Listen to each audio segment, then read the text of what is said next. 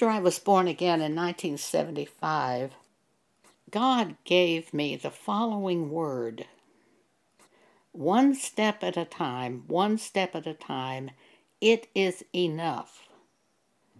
And God began taking me from one scripture to another, showing me to do that scripture, and I began following Him that way. I just simply did the scripture that I read at the time, and after I had done that for a while, God would bring up another scripture, and I'd follow that scripture. And then I'd see another one, and I'd follow that scripture. You have to think of it as a highway. You pull onto the highway of God at the time you're born again. There are signposts along the highway showing you which way to go, and those signposts are scriptures. You will follow one scripture for a day, a week, a month, a year, and then there is a fork in the road and another signpost, and it's a scripture. So you follow that scripture, and you keep doing that all your life. As long as you live on this earth, you are going to be exactly where God wants you at any given point in time, prepared for that exact thing that is happening. And it is incredibly amazing when you do this. And if you have the Spirit of God in you, you can hear from the Spirit, and you have the choice of going that way and following the Spirit. Today I'm going to talk to you about this because I have really quite an amazing testimony. I'm currently 82 years old. I was born again when I was approximately 37 years old. And God began teaching me to follow Him. And this is a story of following Him. On January the 10th, 1980, God spoke to me in the night while I was sleeping. It was like a very loud trumpet blowing in my ear, and I heard these words, quote, Hartford, Seattle, KWJS, end quote. I heard Hartford, Seattle, KWJS. I knew immediately that KWJS had to be call letters for either radio or television. I quickly wrote these letters down, not wanting to get them mixed up. That night probably, I looked in the directories and I found KWJS was a radio station. And I said to God, are you showing me to go on radio? I wouldn't know how to do that. I'm not a speaker, I'm a writer. Immediately I heard from the Holy Spirit, call the radio station manager. I'd said to God, I wouldn't know how to do this. God says to me, call the radio station manager. So that morning, when the business offices opened, I called KWJS and asked to speak to the radio station manager. And I said to him, I think God might be showing me to go on radio. How would you do that? And the station manager said, make an audition tape 29 and a half minutes long and send it to us. And if your speaking fits our broadcasts, we will offer you a contract.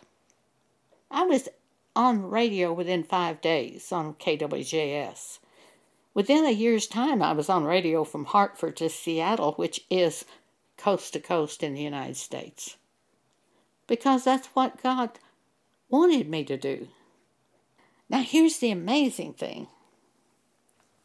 I knew I was called to be a prophet. I knew what prophets do in the church. I knew these things.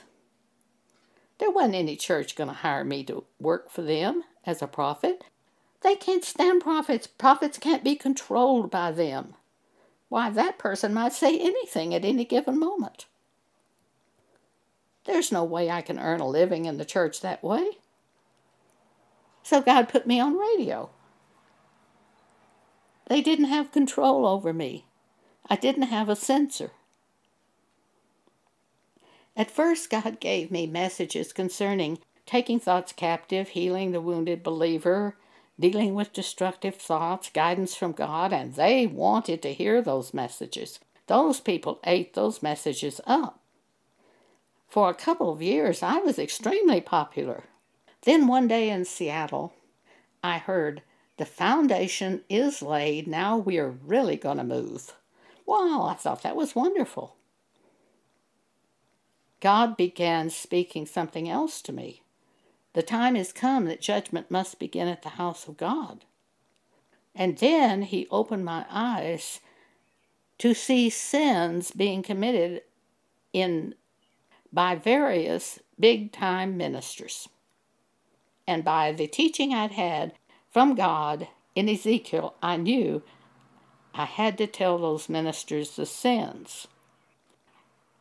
But I couldn't get to the ministers to tell them the messages from God because they shield themselves, even though I was rather popular on radio in the 1980s. Still, I couldn't get a message to them. And I knew I had to. So what I did, I was reading the Bible one day and I saw a passage of Scripture where Paul said, "Alexander the coppersmith did me much harm, beware of him, for he greatly withstood my words." Where Paul warned the church, naming by name the offender. And I saw and knew I had to begin doing this on my own radio broadcast. Naming the offending minister by name and telling the message from God that I had for that minister. The message definitely reached that minister. One of the ministers was Jimmy Swaggart, who owned KWJS. He also owned the station in Houston where I was broadcasting. They put me off the air instantly. In Seattle, the radio station manager said to me, "Joan, you have many wonderful messages. Just speak those messages. Don't speak these judgment messages. Just speak those wonderful messages." The Holy Spirit rose up in me to say to George, well, first George said, after he said that, he said, "If you keep speaking these judgment messages, I don't know what's going to happen to you. We may have to put you off the air." The Holy Spirit raised up in me instantly to respond to George as follows. If I don't speak the message that I believe to be from God, then I don't have a message, and I may as well be off the air. And that defined the rest of my life. I can only speak the message given me by the Holy Spirit. That's the message God wants you to have. I have no choice. One of the offices given to me is prophet. I have two offices given by Jesus, apostle, prophet. Ephesians chapter 4, after he arose, he gave to the church gifts of apostle, prophet, evangelist, pastor, teacher, for the work of the ministry, for the edifying of the body of Christ. I am called as an apostle, prophet. That's the work I do. If you know anything at all about the Bible, you will know that prophets are sent to the church, and the church always killed the prophets. But God sent the prophets anyway. And God even told Ezekiel, "They won't listen to you, but go to them and speak my words to them." Even though they won't listen to you. Another message that I had as soon as I was born again, God showed me this. Get out of debt and stay out of debt. At that time I owned a small business. A woman who was one of my customers, had put, I think, $6,000 into that business, wanting to be a part of the business. But she was an unbeliever. And after I was born again, I saw that scripture which says, be not unequally yoked to unbelievers. That's in 2 Corinthians 6. Here I'm unequally yoked to an unbeliever. So from that moment of seeing that scripture, I determined to get free from the debt that Carolyn had put into the ministry, from the money she had put in. I determined to pay her back. I didn't know exactly how I could do it, but before God, I determined to do it based on that scripture. Shortly after that, I went on a buying trip to Santa Fe, and in a store, I saw something over in the corner, and I said to the owner, what is that? And he said, oh, it's an old Navajo rug. And I said, well, let me see that. And he pulled it out, and I just thought it was spectacular. Though I didn't know anything at all about rugs, my business was in jewelry and pottery. But I couldn't walk away from it. Another thing I learned from God is follow your interest. If something just burns a hole through you, if you have any doubt, well, pray and said, should I buy this? But I was always praying that. But don't be wise in your own eyes. Buy it. So I had cash, and I said, I'm just going to have to buy this rug. The two women who worked for me in the shop in Dallas were with me at the time, and they were shocked that I would do that. Because we made our money in jewelry and pottery. I didn't know anything about rugs. So I took the rug and went down to Albuquerque, bought the rug, went down to Albuquerque, and went to Old Town and arranged to have the rug appraised. Unknown to me, the woman who was in the store to appraise rugs was one of the most famous authorities in Navajo rugs that existed at that time. And she appraised the rug. And she said to me, now, Joan, you've really lucked out on this thing. She said, most people buy these old rugs and they're not worth a penny. But she said, this is a valuable rug.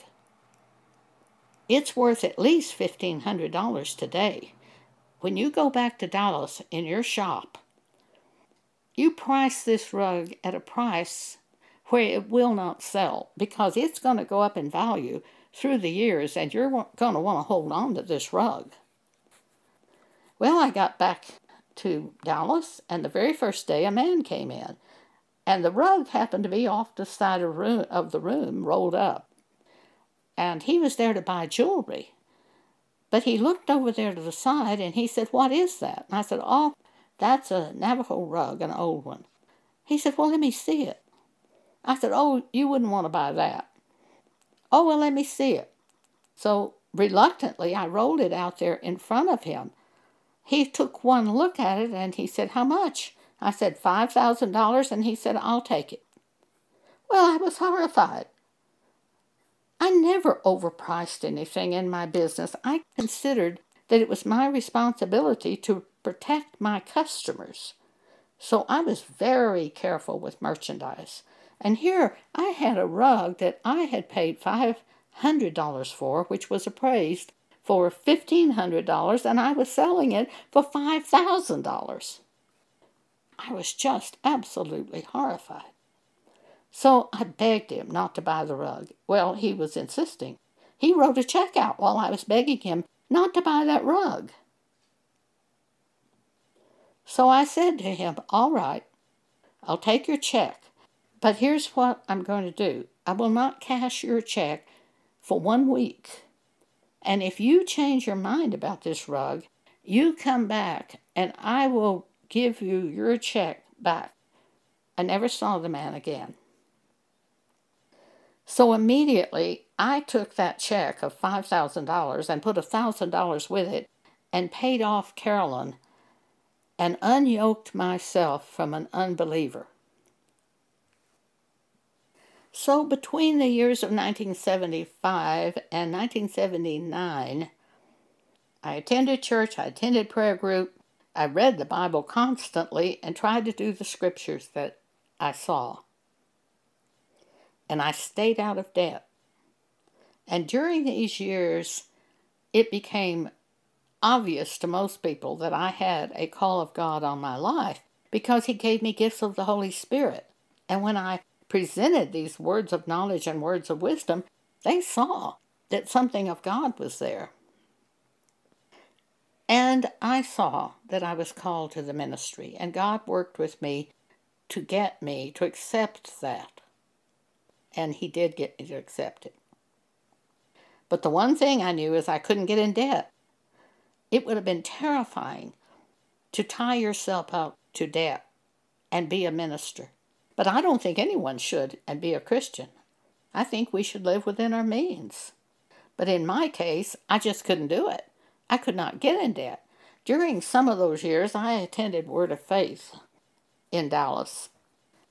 And I became embarrassed because one of the teachings was that if God is with you, He will bless you.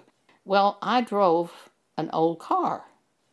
And my old car had to sit outside in the hot Texas sun, and the top of my old car was vinyl, and it broke and peeled, and I looked like anything but prosperous. And it embarrassed me. One time I went to pick up Marilyn Hickey at the airport and help her get to the hotel, and I was so embarrassed with my car that I asked the man I was dating, who had a new car, to take me over there to pick up Marilyn. Because I was embarrassed to be seen in my old car. It looked like I wasn't being blessed by God.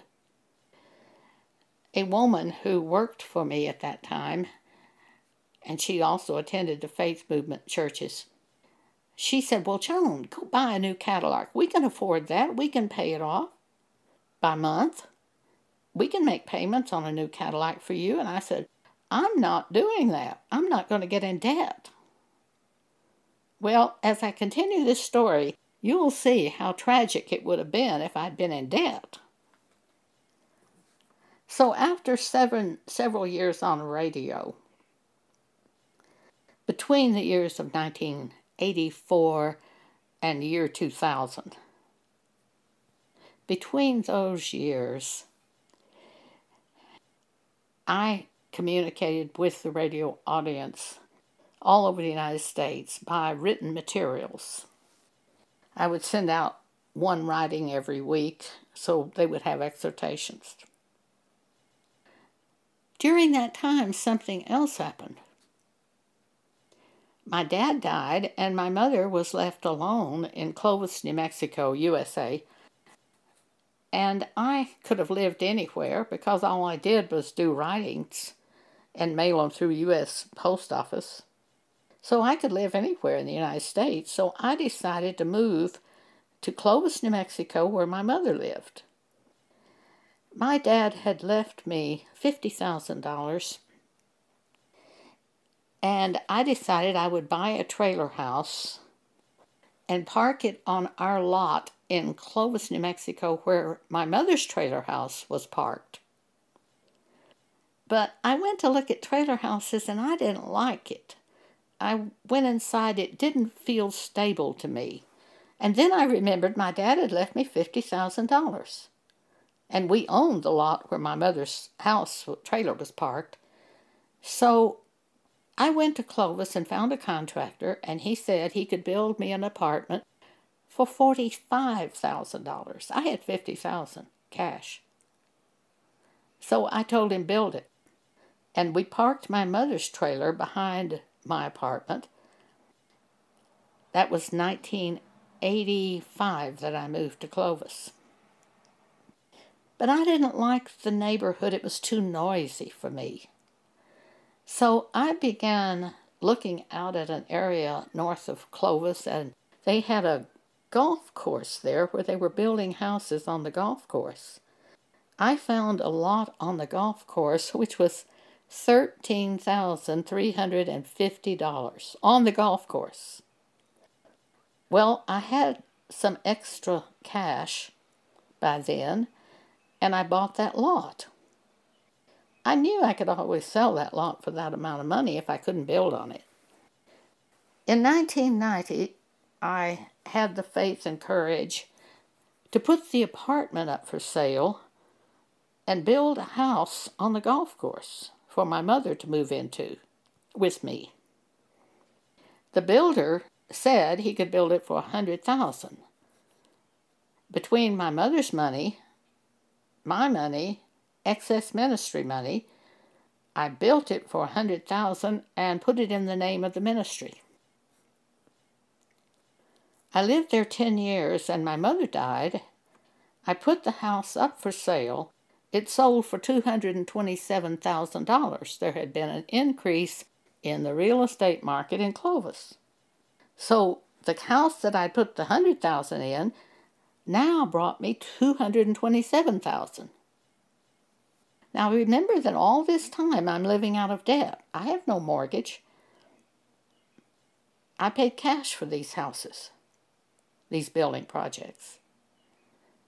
The first one was $45,000. I paid $45,000. The second one was $100,000. I had accumulated the money by then and the lot. The third one was going to be in Lubbock, Texas. I bought the lot immediately, put the house up for sale in Clovis, paid cash for the lot. That house sold for $227,000.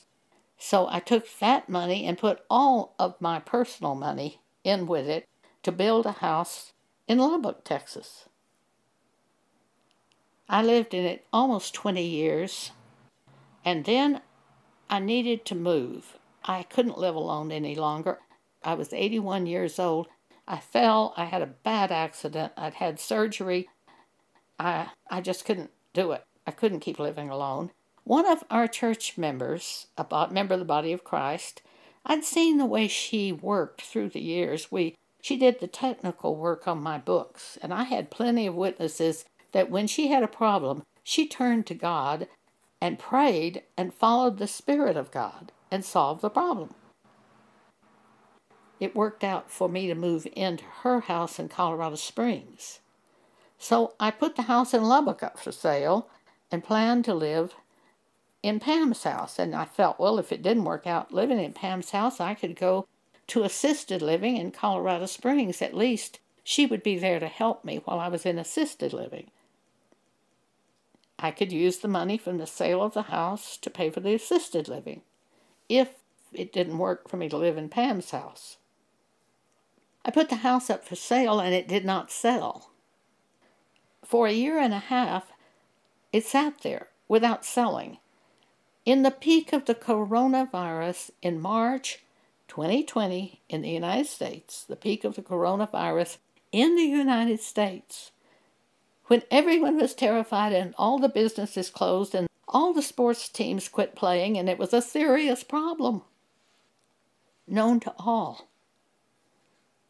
I put the house hadn't sold in the past year and a half, and I prayed to God and said, is there anything you want me to do about that house in Texas? And I had the concept brought to my mind immediately. Put it on a special sale for 1 week and reduce the price of the house. I lowered the price by $50,000, told the realtor, put it on sale for 1 week. It sold in 2 days. Right at the peak of the coronavirus, where people were terrified. You would think they would be terrified to buy a house. So when the dust settled and all of the realtor fees were paid and the titles were paid that had to be paid for the house and the surveys were made to sell the house, the ministry ended up with $285,000 cash. Now, by this time, our people had died off during the years between 1980 and the year 2020. Many of our church members were old and had died, so offerings had decreased dramatically. At the time I was doing, by the time I got to this point, which is hilarious because here all of a sudden, I'm 82 years old. We have only 5 people giving offerings. And the total offerings per month are about $1,200 per month. But when the house sold and we got the cash for that house, we had ample money to keep this ministry going. And all the stuff was decreasing in expenses for the ministry. Plus, I was living at Pam's house. Now, I insisted on paying her. She did not want me to pay for this room, but I insisted on paying her $575 a month for the room and bath where I live, where the ministry office would now be, where my bed would now be, everything in one place. And when the house sold, my expenses went down very much. We no longer had to pay those utilities on that house. We no longer had to pay insurance. We no longer had to pay to have the grass mowed. It's hot in Texas. You have at least 9 months of grass mowing. And you have to mow every week down there because it grows so fast. And you have to water it constantly. So you've got all these bills on grass. I was so glad not to have this any longer. About 3 or 4 weeks have passed between the time I'm recording this and the time the house was finalized and we got the money. And I still can't believe the house is sold. I still just rejoice. I just can't believe this burden is lifted. But God did everything He showed me He would do, and then some. So here at 82 years old, we have this money in a bank, in a money market, to finance the ministry. We have 5 people giving offerings, which is plenty.